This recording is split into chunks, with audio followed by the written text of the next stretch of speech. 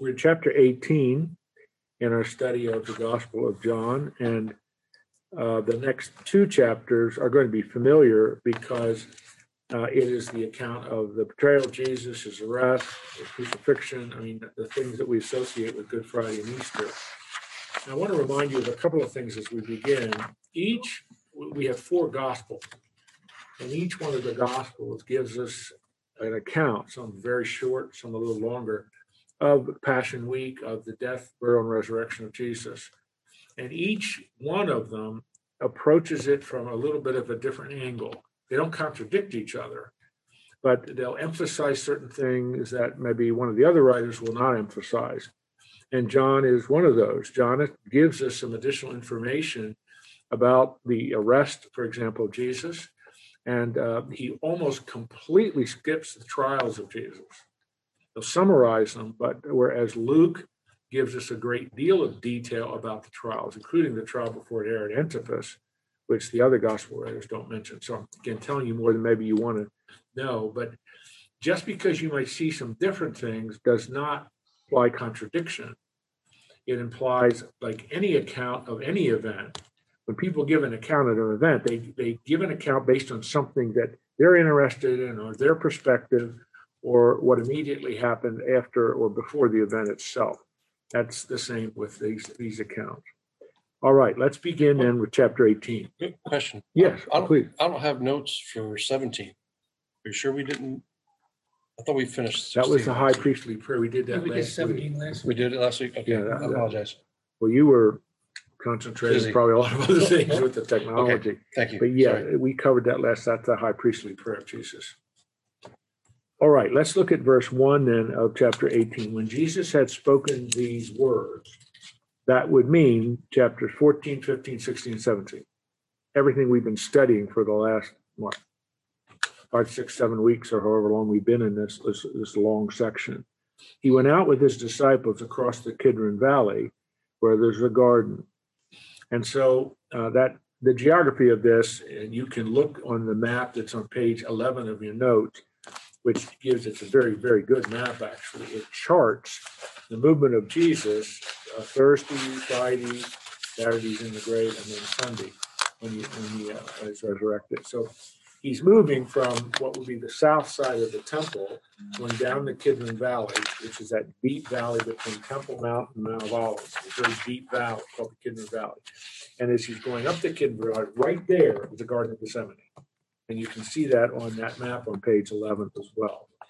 He goes to a garden. We know from the other gospel accounts, this is the Garden of Gethsemane, which again is on the east side of Temple Mount, right at the base of the Mount of Olives, which he and his disciples entered. Now, Judas, who betrayed him, also knew the place because Jesus often met there with his disciples. Now, that's a new piece of information. It should be surprising, but John stresses that this was a place where Jesus often met with his disciples. We don't learn that from a number of the other gospels. Again, I'm just stressing each gospel gives a little bit of additional information. And the reason that's important in terms of what John is doing here is Judas knew where to go. He's going to take the band of soldiers as he is about to betray you. He knew exactly where to go. Now, continuing, verse 3, so Judas, having procured a band of soldiers and some officers from the chief priest and the Pharisees. Now, let me stop here. These are two armed group of men. And when I say armed, I mean, with swords and spears and shields. That's what I mean by that. I don't mean guns and Uzi, either one of them. But just make sure you understand what is armed. But the first group, it says, Judas procured a band of soldiers. These would be Roman soldiers from the cohort that normally was in Caesarea, but during the holidays came to Jerusalem. Now, it doesn't tell us how many, but these are Roman soldiers. And then secondly, some officers from the chief priest and the Pharisees. These are Levites. These are the temple police. These are the, I don't know how else to say it, temple police that the Sanhedrin used to deal with disorders on Temple Mount or problems on Temple Mount. And that was so that Rome wouldn't get involved in anything. But this is, in a sense, this is quite extraordinary, really. You see Judas, and obviously the Sanhedrin is conspiring with him, but Judas has organized a fairly significant number of soldiers to get Jesus. And I mean, I've reflected on that, and I've thought about that. This is at night. It's very early morning. It's pitch black. There aren't lights. And Judas and the Sanhedrin have two significant armed groups of soldiers. Jesus is going to fight. Jesus is going to resist. You know, I mean, what are they thinking? Perhaps, too, what they are thinking is that the disciples and followers of Jesus are going to defend him. So what I'm trying to get across to you, because we don't have pictures of this, we have to kind of picture it in our mind. This is a very significant group of soldiers, Roman soldiers and the temple police. They would be Levites coming to arrest Jesus. So they would have torches, they would have all of their swords and spears. And so it's just a very formidable group. Yeah, my note says a detachment, regiment's a group of 300 to 600 soldiers. That's right. I mean, it's hard to believe it's that many, Right. but it could be. I mean, because John is telling us, you have two, and this again is unique, John giving us all this information, two bands of soldiers that, and you're correct, this could be in the hundreds. I mean, you try to think about that, going to arrest one man who has no sword, has never done, it's kind of just, but they're considering what could have been, and that would be legitimate, significant pushback from the crowds and the disciples. Some of them are armed, as you'll see in a minute, because Peter's going to use a dagger to do something. Okay? So just spending time on that so you grasp the immensity of this situation. And it tells us with lanterns and torches and weapons. Verse 4, then Jesus, this is quite wonderful too. It's a causal participle, because he knew all that would happen to him. So here you see, again, how John is depicting it. Here's Jesus in control of the situation. Even though you have these perhaps hundreds of soldiers, because he knew all that would happen to him, he came forward and said, whom do you seek? And so John is telling us, and John's the witnesses, John saw this. So he sees Jesus, makes his theological statement, and then he makes this, he comes forward with confidence. He's in control. Whom are you seeking? They answered, Jesus of Nazareth. Jesus said, I am. Now, most of your translations are going to have I am he. And there's nothing wrong with that translation, but it's ego eimi. I've talked about that many times in our study of John. It's literally I am. And so remember, that is a powerful title of God from Exodus 3:14. And so Jesus is responding, I am. Judas, who betrayed him, was standing with him. When Jesus said, I am, they drew back and fell to the ground. Now, don't skip that. That's a very significant statement. Now, it doesn't tell us when it says they drew back and fell to the ground. Is all of the they? Is it potentially the hundreds? Well, I don't know. John isn't being specific here, but this group, and I'm going to assume most of them, if not all of them, fell to the ground. Why did they fall to the ground? Because they knew who they're dealing with. God just spoke. The I am just spoke. And so you would think the next verse would be, and they all confess that he's God in the flesh. It doesn't say that. So he asked again, whom do you seek? And he said, Jesus of Nazareth. Jesus answered, I told you I am. So if you seek me, let these men go. And that would mean the disciple. He's not referring to anybody else, the disciple. This was to fulfill a word that he had spoken, of those whom you gave me, I have lost none. That refers to John 6:39 and to John 17:12, which we just studied last week, the high priestly prayer. So it's really quite wonderful to see what's happening here. Jesus is connecting, John is connecting what Jesus had said and what John saw. He said, that fulfills what I heard Jesus say. Again, you have this, and this is the correct one picture to have. You have this picture in your mind as you try to consider what this would look like. Here's Jesus. He is very much in control of the situation. Now, he is willing to go to the cross and die, but none of this is catching him off guard.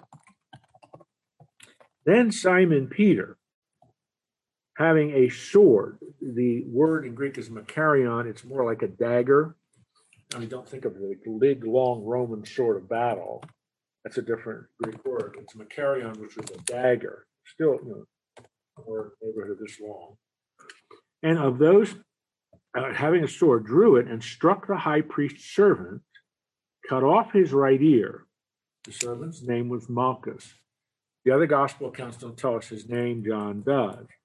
But John skips this part, which is in the Gospel of Luke, in Luke chapter 22, I believe verse 50.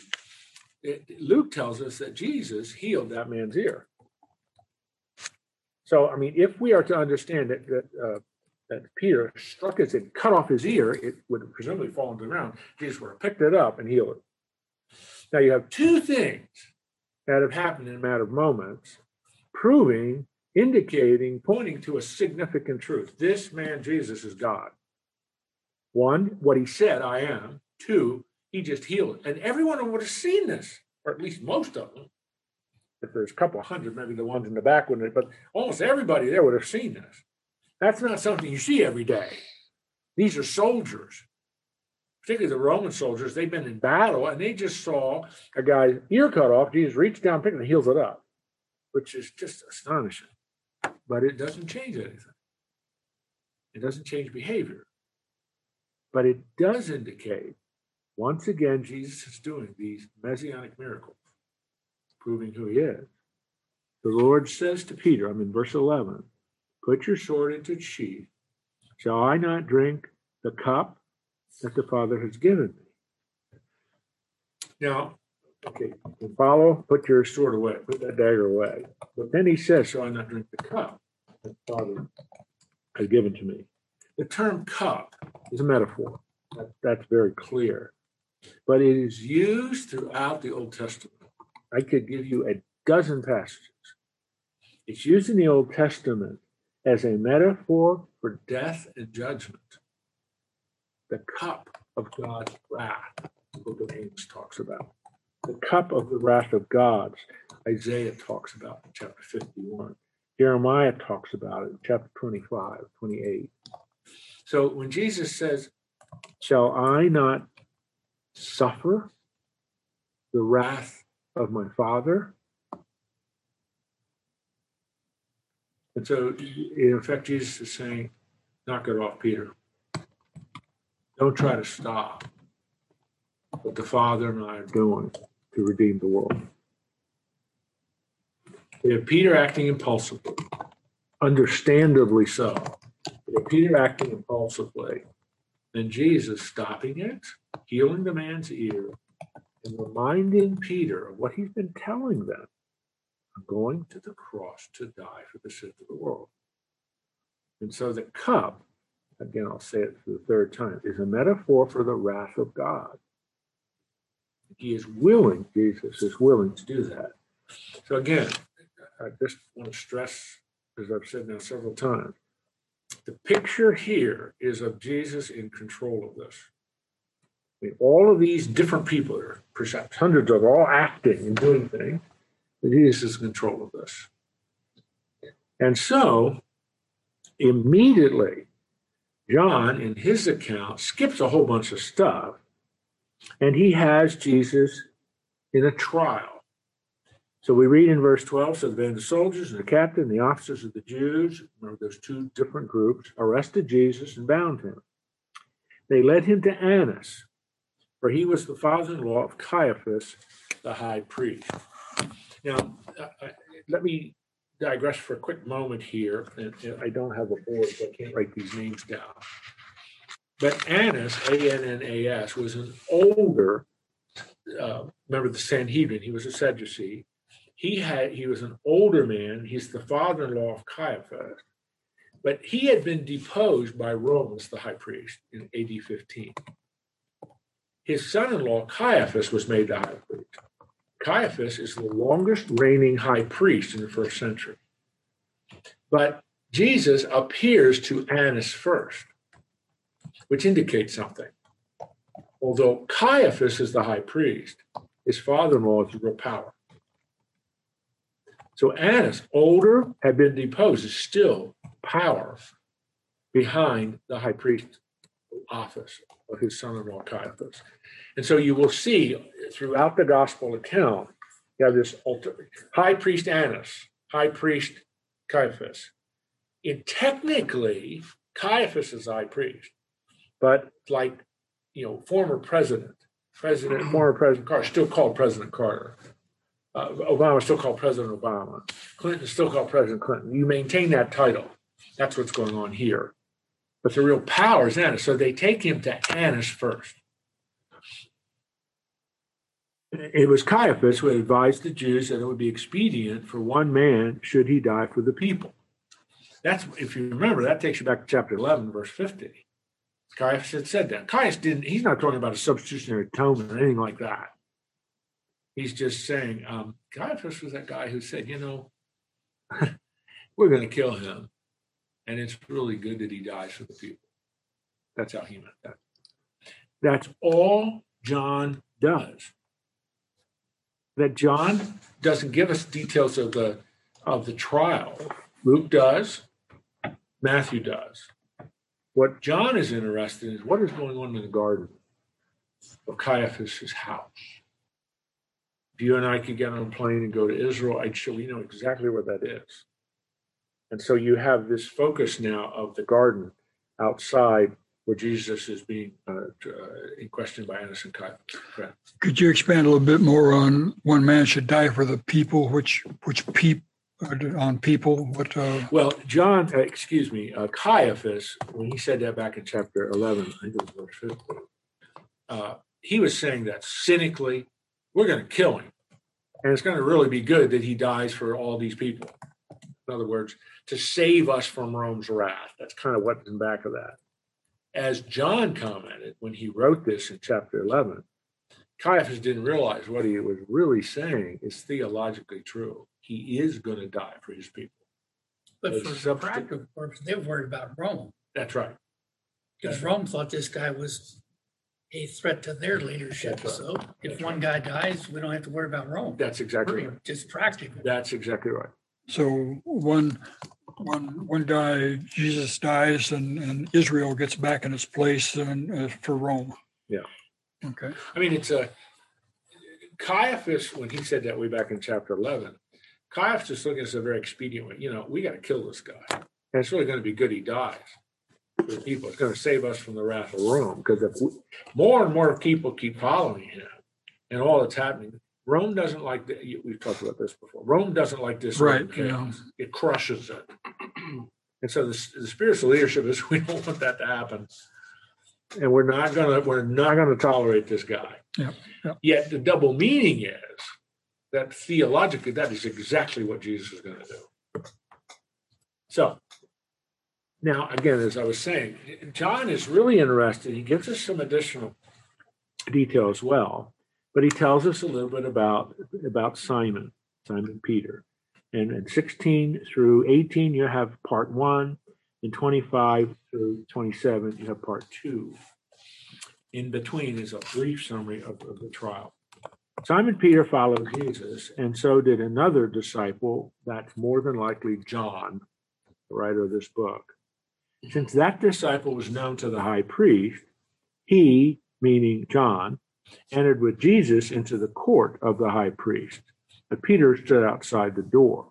So the other disciple, John, who was known to the high priest, went out, spoke to the servant who kept watch at the door, and brought Peter in. I want to stop here because, again, John tells us something here that we didn't know, but it makes sense he would tell us. remember, John's brother is James. They're the sons of Zebedee.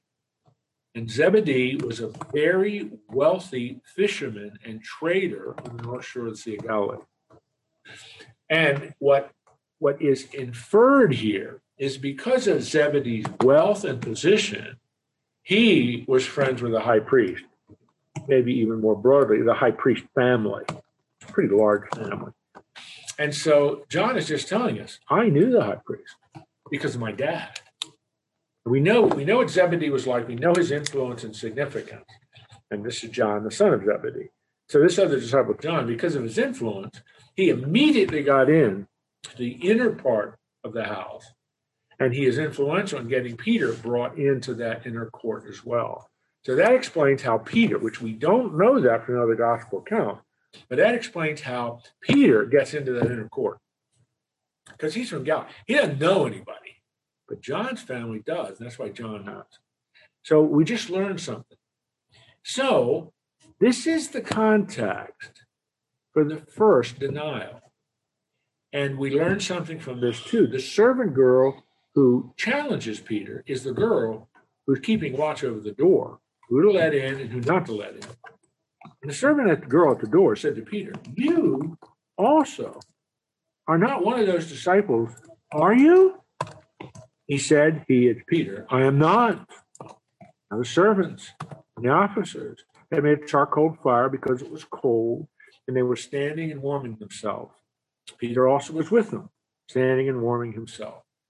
So you have this kind of remarkable situation where Peter, hardly in boldness, hardly in courage, but is cold, and he's with all these other people. And he just denied Jesus. No, I don't know him. So then John bypasses Peter and goes to the, quote, trial, close quote. The high priest then questioned Jesus about his disciples and his teaching. Jesus answered, I have spoken openly to the world. I have always taught in synagogues and in the temple, where all the Jews come together. I have said nothing in secret. And so, I mean, the Lord is being very, very open. I haven't done anything in secret. I haven't said anything in secret. There's no conspiracy here. There's no sedition against Rome here.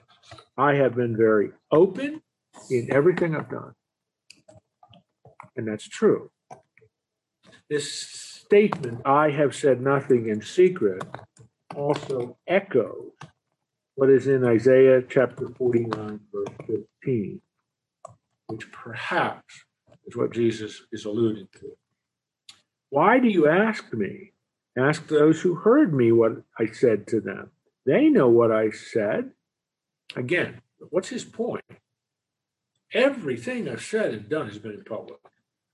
And there are going to be countless witnesses that you can call and talk to. They'll tell you what I said. I didn't say anything in secret. I'm not hiding anything. When he had said these things, one of the officers standing by Jesus, by struck by Jesus in his hand, saying, is that your answer to the high priest? Is that how you answer him? Is that how you talk to him? Jesus answered, if what I said is wrong, bear witness against the wrong. But if what I said is right, why do you strike me? So you have Jesus now accused. Why does this, presumably it's one of the officers of the temple police, because he's using that word officers, which he used up in the previous verse. So one of these Levites, who's an officer of the temple police, strikes Jesus across the face. You don't talk to the high priest like that.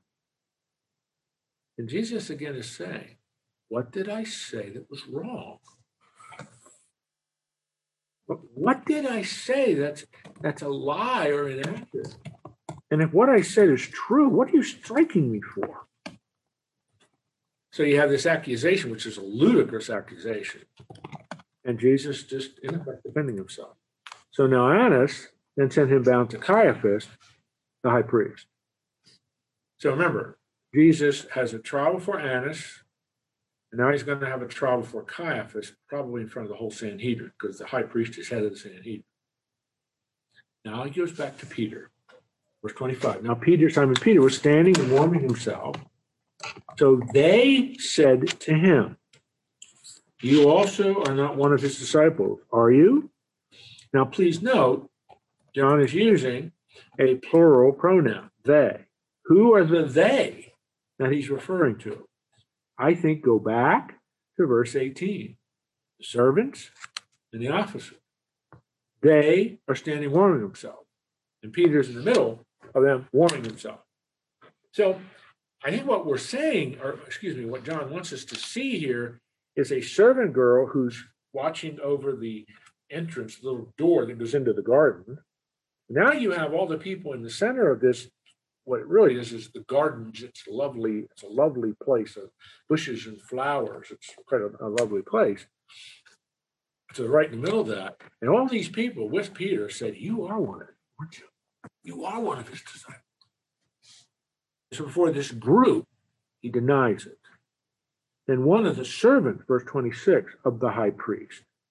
So this is a bondservant of the high priest, a relative of the man whose ear Peter had cut off. There's a new piece of information. That the third accusation against Peter is a relative of Malchus. He's the man whose ear Peter cut off. He said, did I not see you in the garden? This is one of the servants. This would have been part of that group that arrested Jesus. And he says, didn't I not see you? Peter again denied it, and at once the rooster crowed, just like Jesus had said. On Luke's account, when you go and read Luke's account of Peter's denial, Luke adds a detail that John doesn't talk about. As Peter denied Jesus third time, the Lord Jesus was walking up the steps to be taken from Annas to Caiaphas' house. And Jesus looks him in the eye. You imagine what that would have been like for Peter. Jesus had said, you're going to deny me 3 times before dawn, before the rooster crows. Peter just did it, and Jesus' eyes met Peter's eye. So if there was any moment in Peter's life where the immense guilt and sorrow and shame of what he had done, this would have been that moment. Matter of fact, Peter went out and wept bitterly for what he had done. Now we're going to read about this at the end of this book. It'll be several weeks till we get there, but I want to make sure you see how the Lord closes this circle. Shame and guilt of Peter. He denied his Savior. You go to the end of the book of John, Gospel of John. The resurrection has occurred. There have been several post-resurrection experiences. Peter and some of the guys are up fishing in the North Shore of the Sea of Galilee. And here's Jesus making breakfast for them. Peter's in the boat. He looks, who is that? He recognizes it's Jesus. He jumps out of the boat, runs, and they have breakfast. And all the other guys, their disciples, are fishing with Peter, his brother, and others. John's there. And it's really fascinating. I love that passage because then Jesus said, Peter, let's go for a walk. Start walking down the shore. Do you remember what Jesus says? Peter, do you love me? How many times does he ask you? 3 times. Peter, do you love me? Peter, do you love me? Dealing with the guilt and shame that Peter felt for denying him. Peter's restored. That's it. We'll get to that later on because a lot has to happen between this point. But to me, it's an example in terms of Christ. It's an example of the tender compassion of Christ. He knew what Peter was going to do. He knew he was going to deny him. But he also had the provision to restore Peter, which is what Jesus is in the wonderful business of doing. And so then he just says to Peter, okay, Peter, okay. And when he says, do you love me again? Shepherd my flock, pastor my flock, take care of my flock. That's what he's going to do for the rest of his life. So you have this really significant, this is what John is doing, this really significant focus on Peter. You do have, and I mean, it's really remarkable, the shortness of the summary about the trials. Because in the very next verse 28, he's in Pilate's court. So John is not stressing the trials like the other gospels do. The rooster crows, and that's Friday morning, right? That's correct. That's correct. This is Friday morning. That's correct. Okay, now again, John, he told us in the previous passage, verse 24, and Annas shifts Jesus to Caiaphas to appear before, really, which would more like to be for the whole Sanhedrin. Doesn't tell us anything more about that. Because now in verse 28 is the trial before Pilate. So what happened there, guys, was in that second trial of Jesus, before Caiaphas and the Sanhedrin, Luke tells us this, Matthew tells us this, they will charge Jesus with sedition. They will charge him with sedition against Rome, and so they'll take him to Pilate, which is what we're about to read.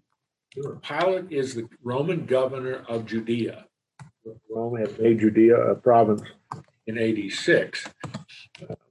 Herod's son was a disaster, so they got rid of him and made it a Roman province. That meant Caesarea is now where the military officers are and where the governor is. And the governor is Pontius Pilate. But he's in Jerusalem because it's feast day, lots of activity, lots of potential trouble. So he's here. So they take him to Pilate. It would have been the Antonia Fortress, which is on the northwest corner of Temple Mount. The ruins of that, when I would go to which I show people that, we know exactly where this occurs. So they led him from the house of Caiaphas to the governor's headquarters. It was early morning. So that phrase, early morning, it means it's right after sunrise. So we're in the very early mornings of Good Friday.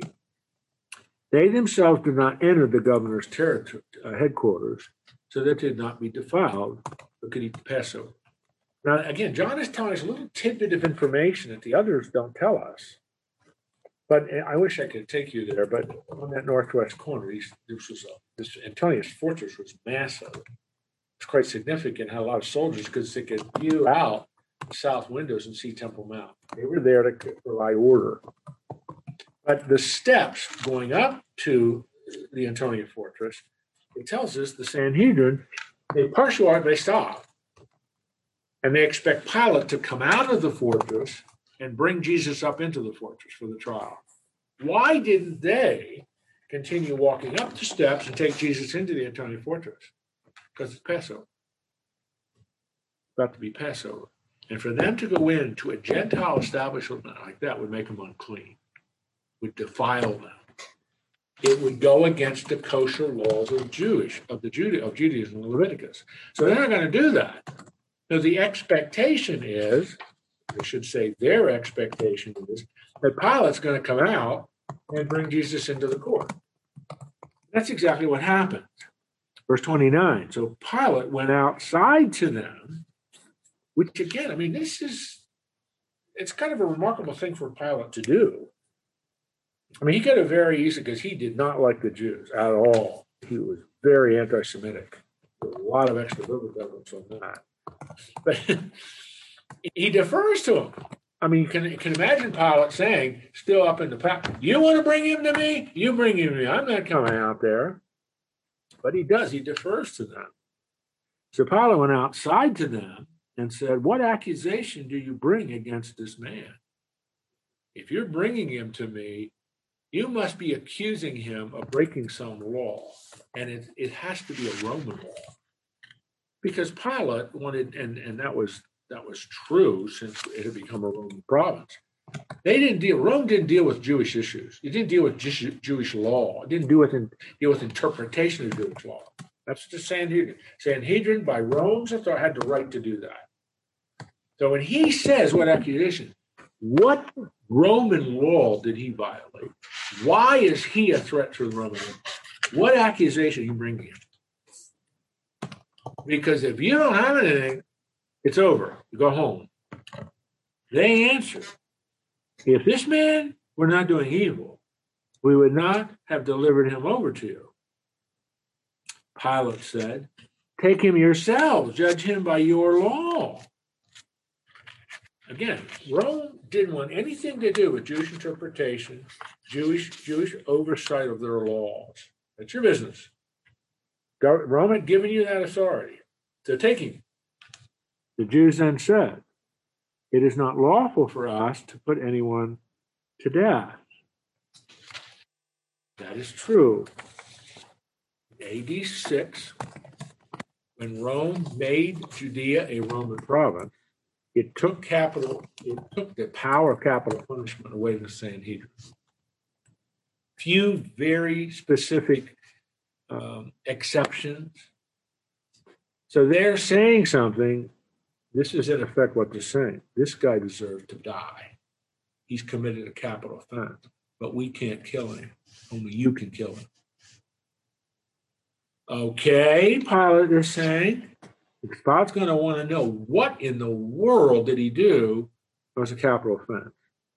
But John adds in verse 32, this was to fulfill the word that Jesus had spoken to show what kind of death he was going to die.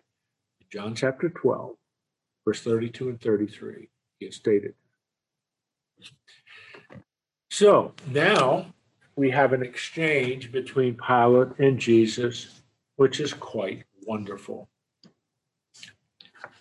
So Pilate entered his headquarters again and called Jesus and said to him, so now we're inside the Antonia fortress. Presumably, there were a number of these, or in one of these courts, like an open court, where Pilate would talk to some of the soldiers or perhaps some of the political officials that were visiting from the empire. So he looks to Jesus. Are you King of the Jews? Now, I want you to think about this for a minute. Pilate had been Roman governor of Judea for a number of years. Most of the time he was governor, he's over in Caesarea. He only come down to Jerusalem during the feast days. So in that area, he would have had a lot of feedback. There's this guy traveling around Galilee. There's this guy that goes into Samaria. This guy that's in Judea. And he's claiming to be the Messiah. He's claiming to be their king. Okay. I don't hear him doing anything. I don't see it as a threat. All right, we'll keep our eye on him. And so Jesus never said to Pilate, I'm king of the Jews. But Pilate had heard this because if he is a king, he's a threat to Rome. So Pilate wants to discern, is there evidence to kill this guy? If I execute him, I have to have evidence.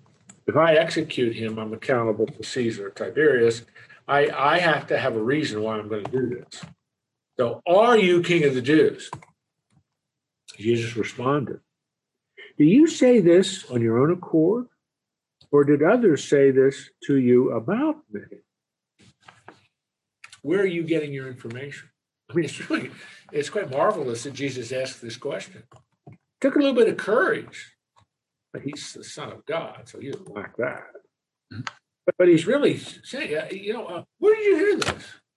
Did you just come up with this on your own accord, or were other people telling you this? The Pilate responded in verse 35. Am I a Jew? And I'm telling you right now, we know this. He hated the Jews. So when he said that, he probably said, am I a Jew? I mean, you can just imagine the inflection and tone of his voice, dripping with cynicism, dripping with mockery. Am I a Jew? Your own nation and the chief priests have delivered you over to me. What have you done? Pilate doesn't really answer the question. And he's trying, what are you doing? Why do they want to kill you? Why do they want me to kill you? What have you done? And so the Lord responds, my kingdom is not of this world. So Pilate would process this. Whatever he means by that, my kingdom is not of this world. That's not a threat to Rome. Jesus to buttresses says, if my kingdom were this world, my servants would have been fighting that I might not be delivered over to the Jews. My kingdom is not from this world. So in a very, very perceptive and real sense, Jesus is trying to neutralize the primary concern of Pilate.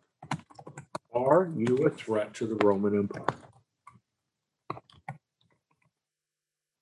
Because if you are king of the Jews, that's a threat. Jesus, my kingdom is not of this world. Of course, his message had been, back if you go to Matthew 4, the theme of Jesus' message was repent for the kingdom is at hand. So I'm pretty sure at some point Pilate had got word of this guy running around talking about his kingdom is here and all this. But it's no threat. Nobody's taking arms. There's no revolution. There's no killing of Roman soldiers. And so Jesus is buttressing this. When you think kingdom, don't think the Roman Empire. My kingdom is beyond this world. And Pilate said, verse 37, so you are a king? Isn't this kind of neat, this dialogue? Pilate trying to figure out, is this guy guilty of a capital offense? And Jesus isn't letting him do that. So are you a king? Jesus responds, you say that I am a king. For this purpose I was born, and for this purpose I was in the world, to bear witness to that truth. Everyone who is of the truth listens to my voice. Pilate said, what is truth?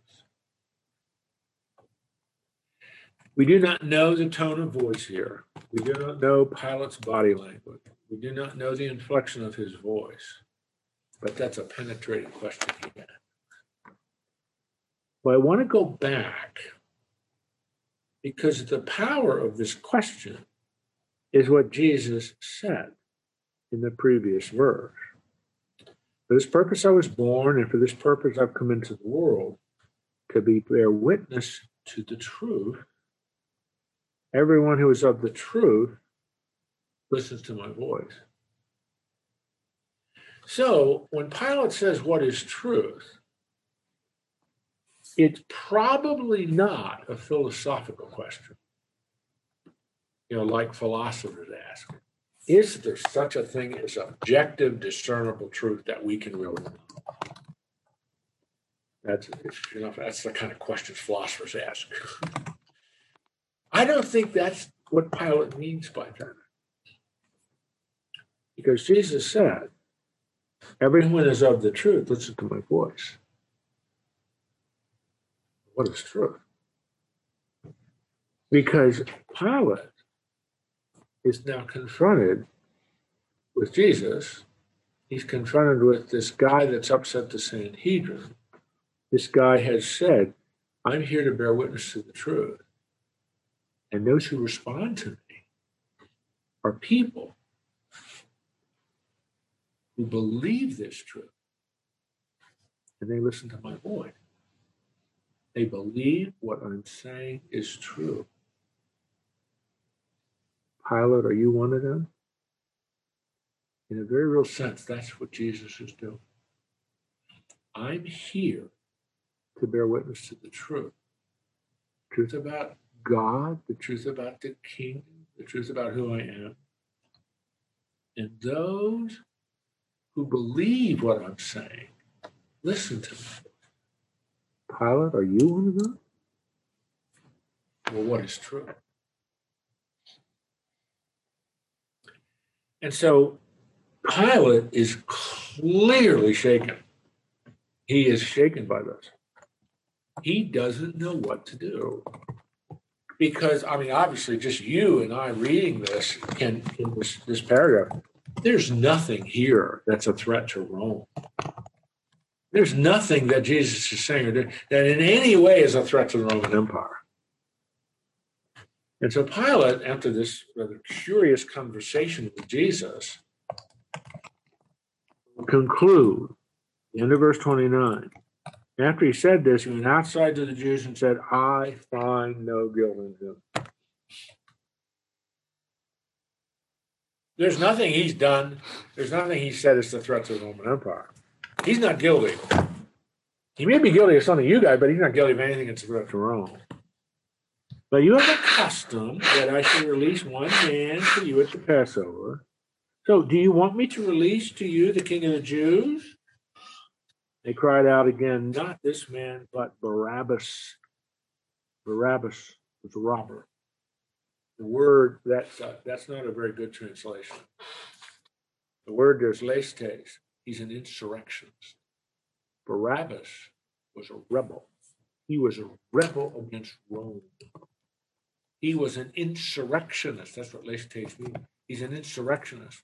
So you have here Pilate saying, look, you guys have a tradition, and we've honored that for years. That at the Passover, I release one of the prisoners. There's a Jew that sometime during the previous year we arrested. Look, you probably want me to release this guy, the king of Jews, quote unquote, right? No.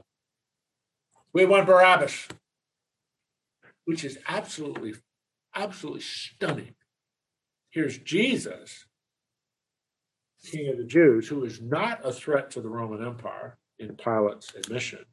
And here's Barabbas, who was an insurrectionist, who was a threat to the Roman Empire. And whom did they want him to release? Barabbas. And so again, you have this truly almost unbelievable situation of Pilate interrogating the Lord Jesus and how the Lord, so much in control of the situation, responds and heightens the confusion in Pilate's mind. I don't know what to do with this guy. So what we will see here is what Pilate does in his chapter 19. So we've covered the whole chapter already. We still have a few more minutes. Any questions on chapter 18? Probably none of this is really new because this is a rather familiar part of the story that we read, study on Good Friday, Easter weekend, all that stuff. Any questions? Yeah.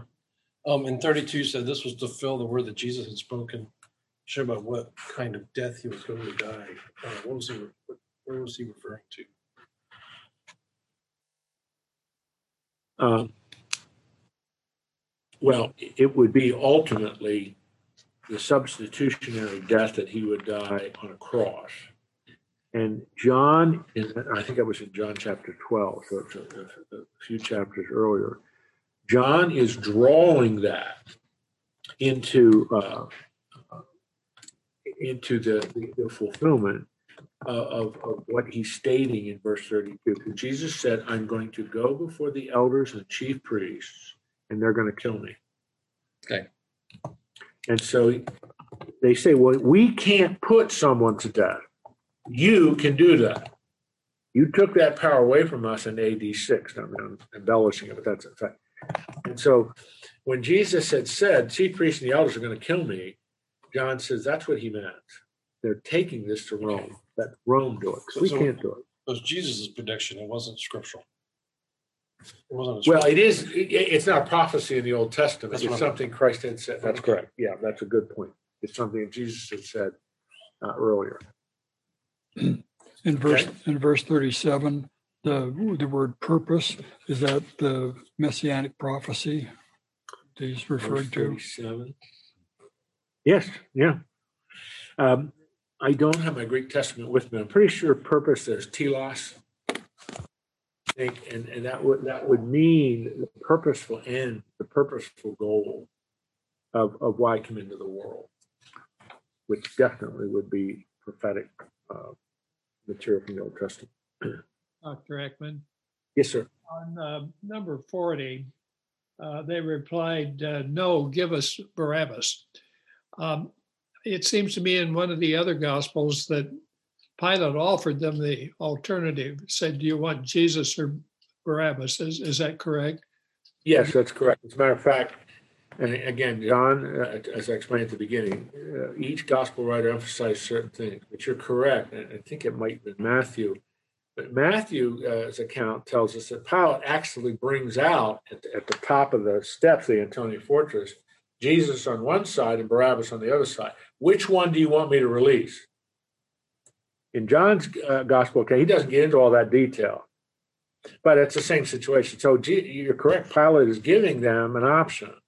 Your tradition is on Passover, Rome releases one of your prisoners that was been arrested last year. Which one do you want me to release? And you're correct, Woody. They cry out, release Barabbas, which I tried to explain because of the term that's used there. The irony of that is absolutely incredible. Barabbas is a real threat to Rome. He's an insurrectionist. And Jesus, in terms of just how Rome looks at it, Pilate looks at it, he's in a threat to Rome in terms of what Pilate's looking for. But again, I mean, you see in all of this, that railroad track, you see the divine sovereignty. God is sovereignly accomplishing this redemptive purpose. But you also see all these individuals, Pilate, the Sanhedrin, all these other, they're acting individually on their own will and power. But all this is being superintended by Almighty God to accomplish the redemptive purpose. That's that wonderful tension of theology that we feel. All right? No other questions? A few more minutes. Let's crack into chapter 19. We will not get this done. But now you have this, it's kind of confusing, but you have this almost ridiculous trial before Pilate. So what does Pilate do? Pilate then, verse 1 of chapter 19. Pilate then took Jesus and flogged him. Now, this would have been different. This would be the beating before Jesus is sentenced. He will have another flogging right before the crucifixion. That flogging right before the crucifixion is much more severe, much more horrific, actually. I'm not minimizing this flogging because it is awful too.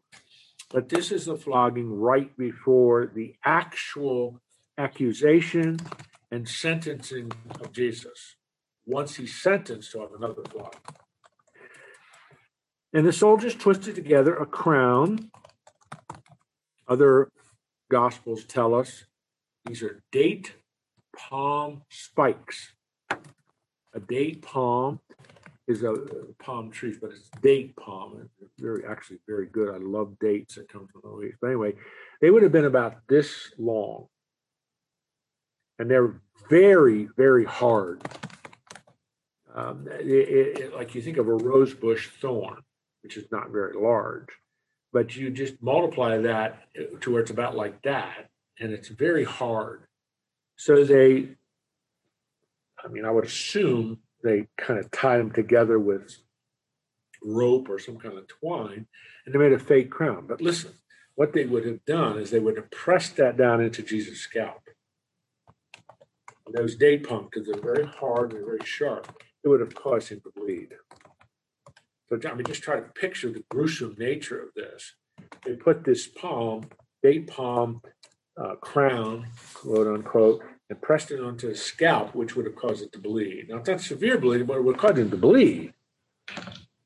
A thorn, and put it on his head and arrayed him in a purple robe. Then came up to him saying, "Hail, King of the Jews." Now, what the Roman soldiers were taught to say was, "Hail, Caesar." So now they're mocking Jesus. "Hail, King of the Jews." This is mockery. This is scorning of the incarnate God.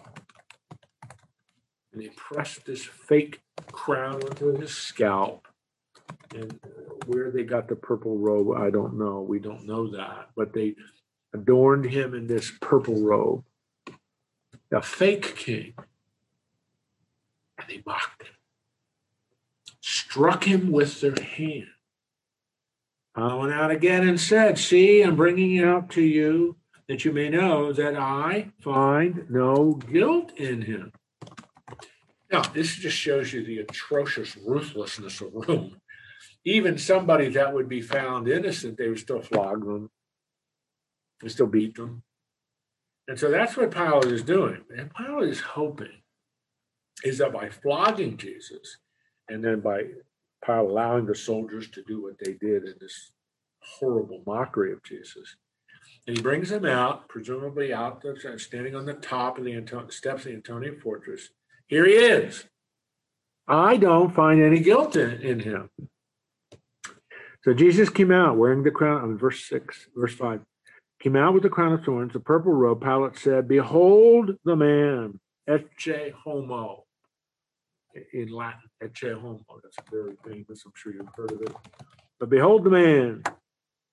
And so it's why does Pilate say that? He doesn't say, "Behold your king." He said, "Behold the man." It's pitiful, bleeding, mockery. What threat to Rome is he? No threat. What possible, conceivable threat does this man have for Rome? Bleeding from this crown, mocked, now been flogged. Behold the man. Not behold your king. Behold the king and behold the man. He's just a man. What possible threat is he? When the chief priests, the officers saw him, they cried out, "Crucify him! Crucify him!" Pilate said, "Take him yourselves and crucify him. I find no guilt in him." Sarcasm. You take him. No, they can't take him. They can't crucify him. They don't have that authority. But Pilate sarcastically, "I find no guilt in him. There is nothing I can do. I can't execute this man. I'm accountable to Caesar Tiberius. I can't do this." And the Jews answered, "We have a law, and according to that law, he ought to die because he's made himself the Son of God."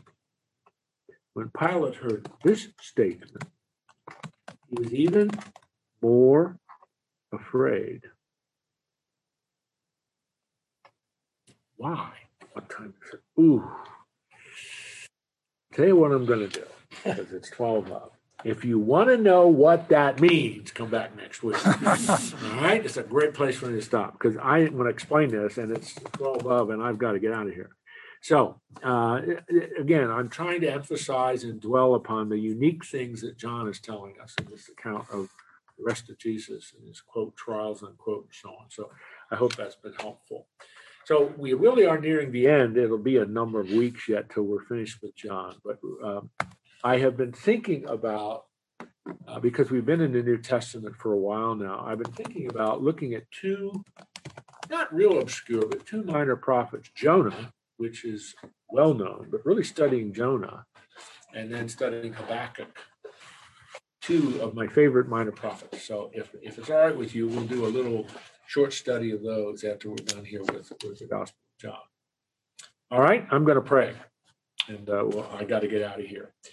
Lord, we're grateful for our study in the Word of God, especially John's unique account of the arrest of Jesus and his trial before Annas, and then the brief before Caiaphas, and now extensively before Pilate.